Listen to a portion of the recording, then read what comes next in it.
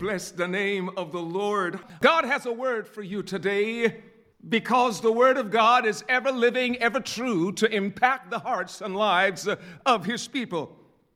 It's a word that is given to the body of believers. It's a letter, if you would, that the Holy Spirit orchestrated through the apostle that continued to span the gamut of time. That which was from the beginning, which we have heard, which we have seen with our eyes, which we looked upon and have touched with our hands, concerning the word of life. The life was made manifest, and we have seen it and testified to it and proclaimed to you the eternal life, which was with the Father and was made manifest to us. Without a doubt, 1 John here is speaking of none other than our Savior and Lord Jesus Christ, that which was from the beginning, he who was from the beginning.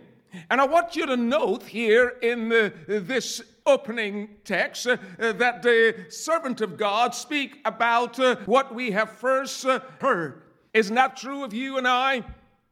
Those of us that have been brought into a relationship with God through Jesus Christ, it began with us hearing. Hearing. Faith cometh by the hearing, and the hearing of the word.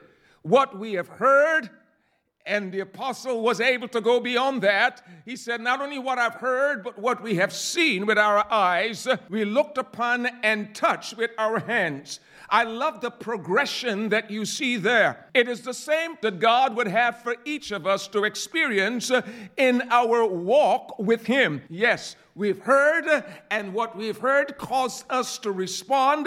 We draw closer and closer to the point where we're able to touch him. Hallelujah. Bless the name of the Lord. And as much as the servant of God was able to do so in a physical manner, you and I can be drawn into such an intimacy with the Father through the Son as though we are touching him as we continue to handle the word of life. Let's go on to the next two verses, verse 3 and 4. That which we have seen, praise God, verse 2 concluded, and testify to it and proclaim to you eternal life. Verse 3 began, that which we have seen and heard we proclaim to you, so that you too may have fellowship with us. And indeed, our fellowship is with the Father and with his Son, Jesus Christ. Word reiterating, that which we have seen and heard, we proclaim. We proclaim also to you. And the purpose for doing so is so that you too may have fellowship, that you may have fellowship with us. And indeed, our fellowship is with the Father and with his Son, Jesus Christ. And we are writing these things so that your joy may be complete. That your joy may be complete. Completion of your joy and mine that will come as a result of our fellowship with the Father and with each other. Praise God. I said it comes about as a result of our fellowship with the Lord and each other. The scripture goes on, and here in Paul's writing, we will find that there are principles, and I want to note three principles that will aid you and me in the fellowship to which God would have you and I to embrace, to experience, and to be joyous about. That of right living, right loving, and right learning. Now, this is important, my brothers and sisters, for you and me as we journey on with God through Christ in this earthly plane. As I've noted over the last several weeks, that too many of the believers, we have become bogged down often with the issues of life that we wrestle with, the besetting failures, the besetting sins. And there are many who have given up, thrown their hands up, feeling that there is no hope for them because of the repetition of failure and falling.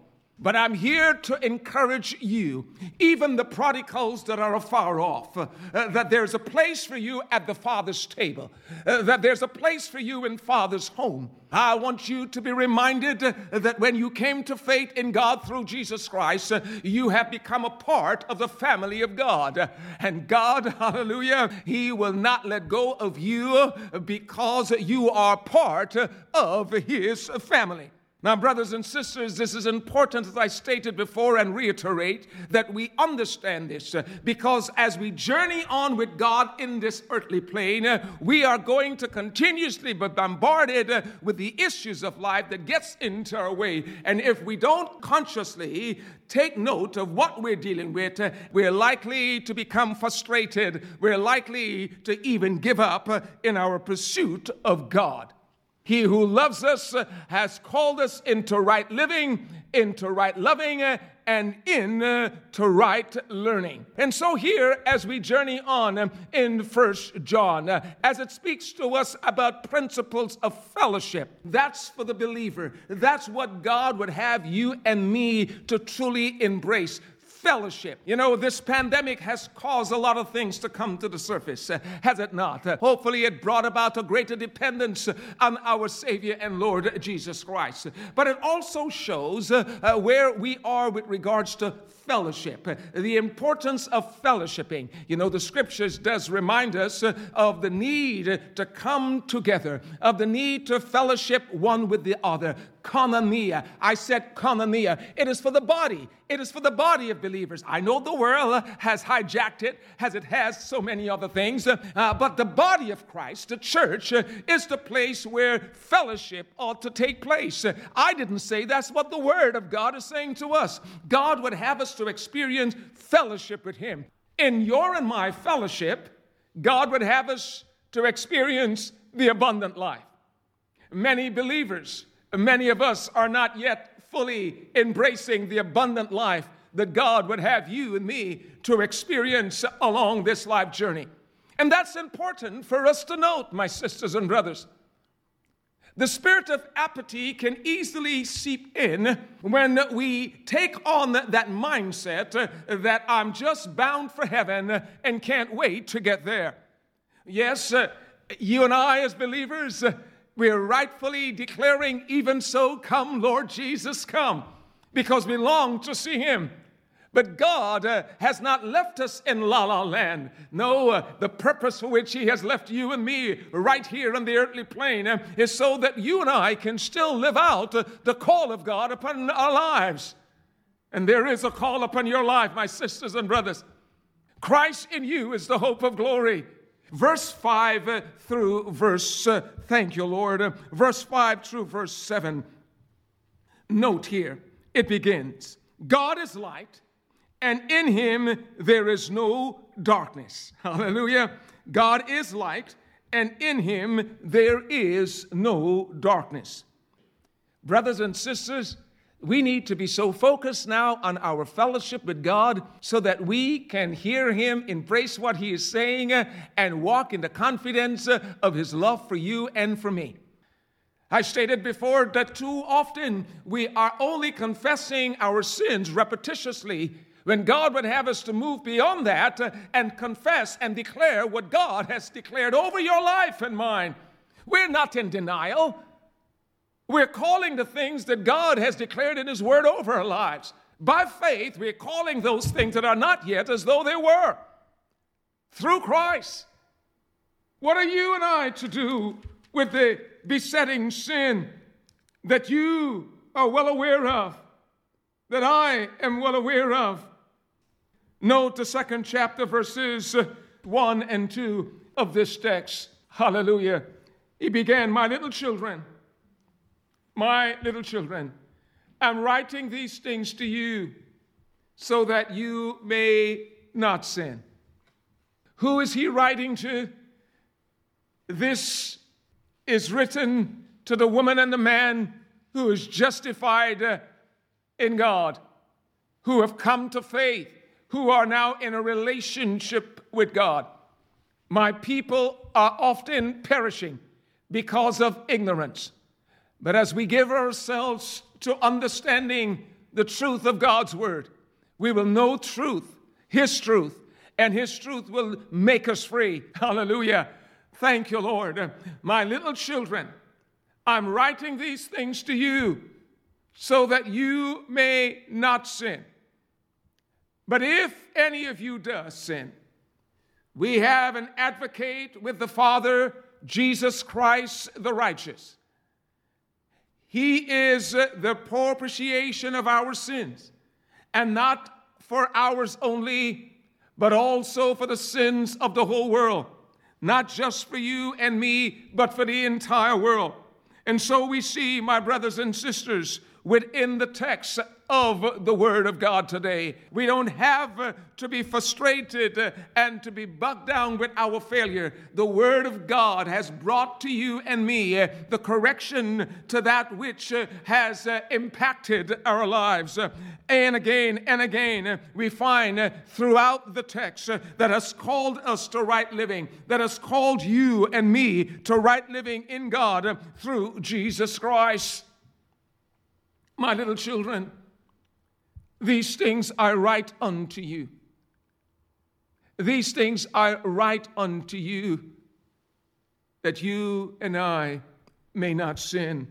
Is that how we envision the Father dealing with us when we fail, when we have messed up? Or do you see a God who can't wait to zap you, who can't wait to destroy you? May I remind us that as while we were yet sinners, that Christ died for us. He died so that you and I can have life in him and have it more abundantly. May I remind us that there's nothing about our lives that God is not aware of, and yet he loves us. It's a love that our minds truly can't fathom, but it's a love that I trust that each of us can continuously experience along this journey that God has called you and me to. It's the walk with Christ. It's the walk in victory. But so often it's the wicked one who will keep pointing out to you and pointing out to me where we have failed along the way. I said where we have tripped along the path. God would not have us to continue in our unfaithfulness. He would have you and me to respond to his love. That love that will not let go. Hallelujah. That gift that we have received from him, a gift that we could not purchase, and a gift that we cannot lose. And so as I conclude this afternoon, I want to remind you, my sisters and brothers, that Christ has made it possible that you and I can experience right living, right loving, right learning. And so as we govern ourselves according to what the Word of God does declare, may we embrace the truth of what God has called us to. May we declare that it's no longer I who lives, but Christ who now lives in me. And the life that I now live in the flesh, I live it by the grace of the Son of God who loves me and who gives himself for me. And so, sisters and brothers, please embrace the gift that is yours through Jesus Christ, and acquaint yourself with the position, the relationship that you have in God through Jesus Christ. Your relationship, man did not give it, and man cannot take it away. The devil did not give it, and the enemy of your soul and mind, the wicked one, Lucifer, cannot take it away. We are positioned in God. We have eternal life in our relationship with him. We have eternal security. We are secure eternally in God. He has given us the blessed Holy Spirit that indwells us. Now that you and I know who we are in God through Jesus Christ, as we walk out the call of God upon our lives in fellowship, you can't do this in your own strength. Don't let us be like the Galatians who began in the Spirit and were trying now to conclude in the flesh. In the Spirit, you and I have come to faith in God. In the Spirit, we have come into relationship by faith. Hallelujah. I said by faith, we have come into relationship with God through Jesus Christ. As we go into the furtherance of this day, may you and I lay aside every weight and those things that so easily come to burden us down. And may we rejoice in the relationship that we have in God through Jesus Christ. We've got something to shout about. We have a joy that ought to be indeed unspeakable and yet full of glory. We have a relationship with the Father through the Son. We are seated with Him. We are eternally secure in Him. We are indwelt by the Holy Spirit. We have all of that through the substitutionary death of Christ. Let us now fellowship. Fellowship continuously with the Father. Fellowship with each other. And knowing that it's a love, hallelujah, that will not let go of us. It's a gift of the Father that you and I have received. It's a gift that we cannot lose.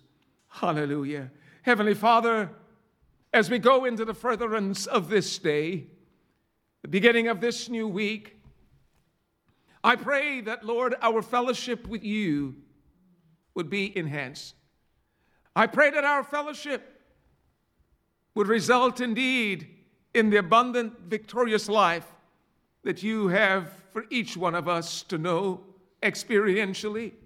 I pray that the fellowship with you, O Lord, despite the temporary challenges, that our fellowship would enable us to be overcomers.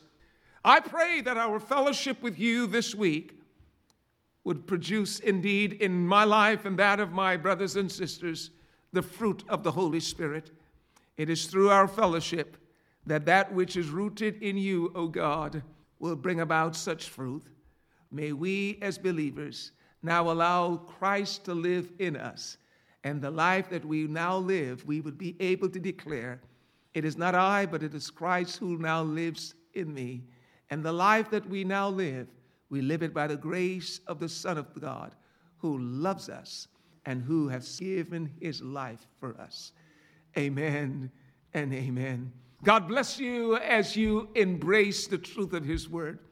God bless you as you run on in God in the fellowship that is yours. God bless you, my sisters and brothers, as you put the devil in remembrance as to who you are and whose you are. Rejoice and be exceedingly glad, for great will be our reward in God through Jesus Christ. The Lord bless you and keep you as you go. It is he who makes his face to shine on you. He is gracious unto you. The Lord our God lifts his countenance upon you, and grant you his peace. May the peace of God goes with you, rule, rest, and abide with you, both now and always. God bless you and be encouraged. Amen. Thank you, Father. Hallelujah.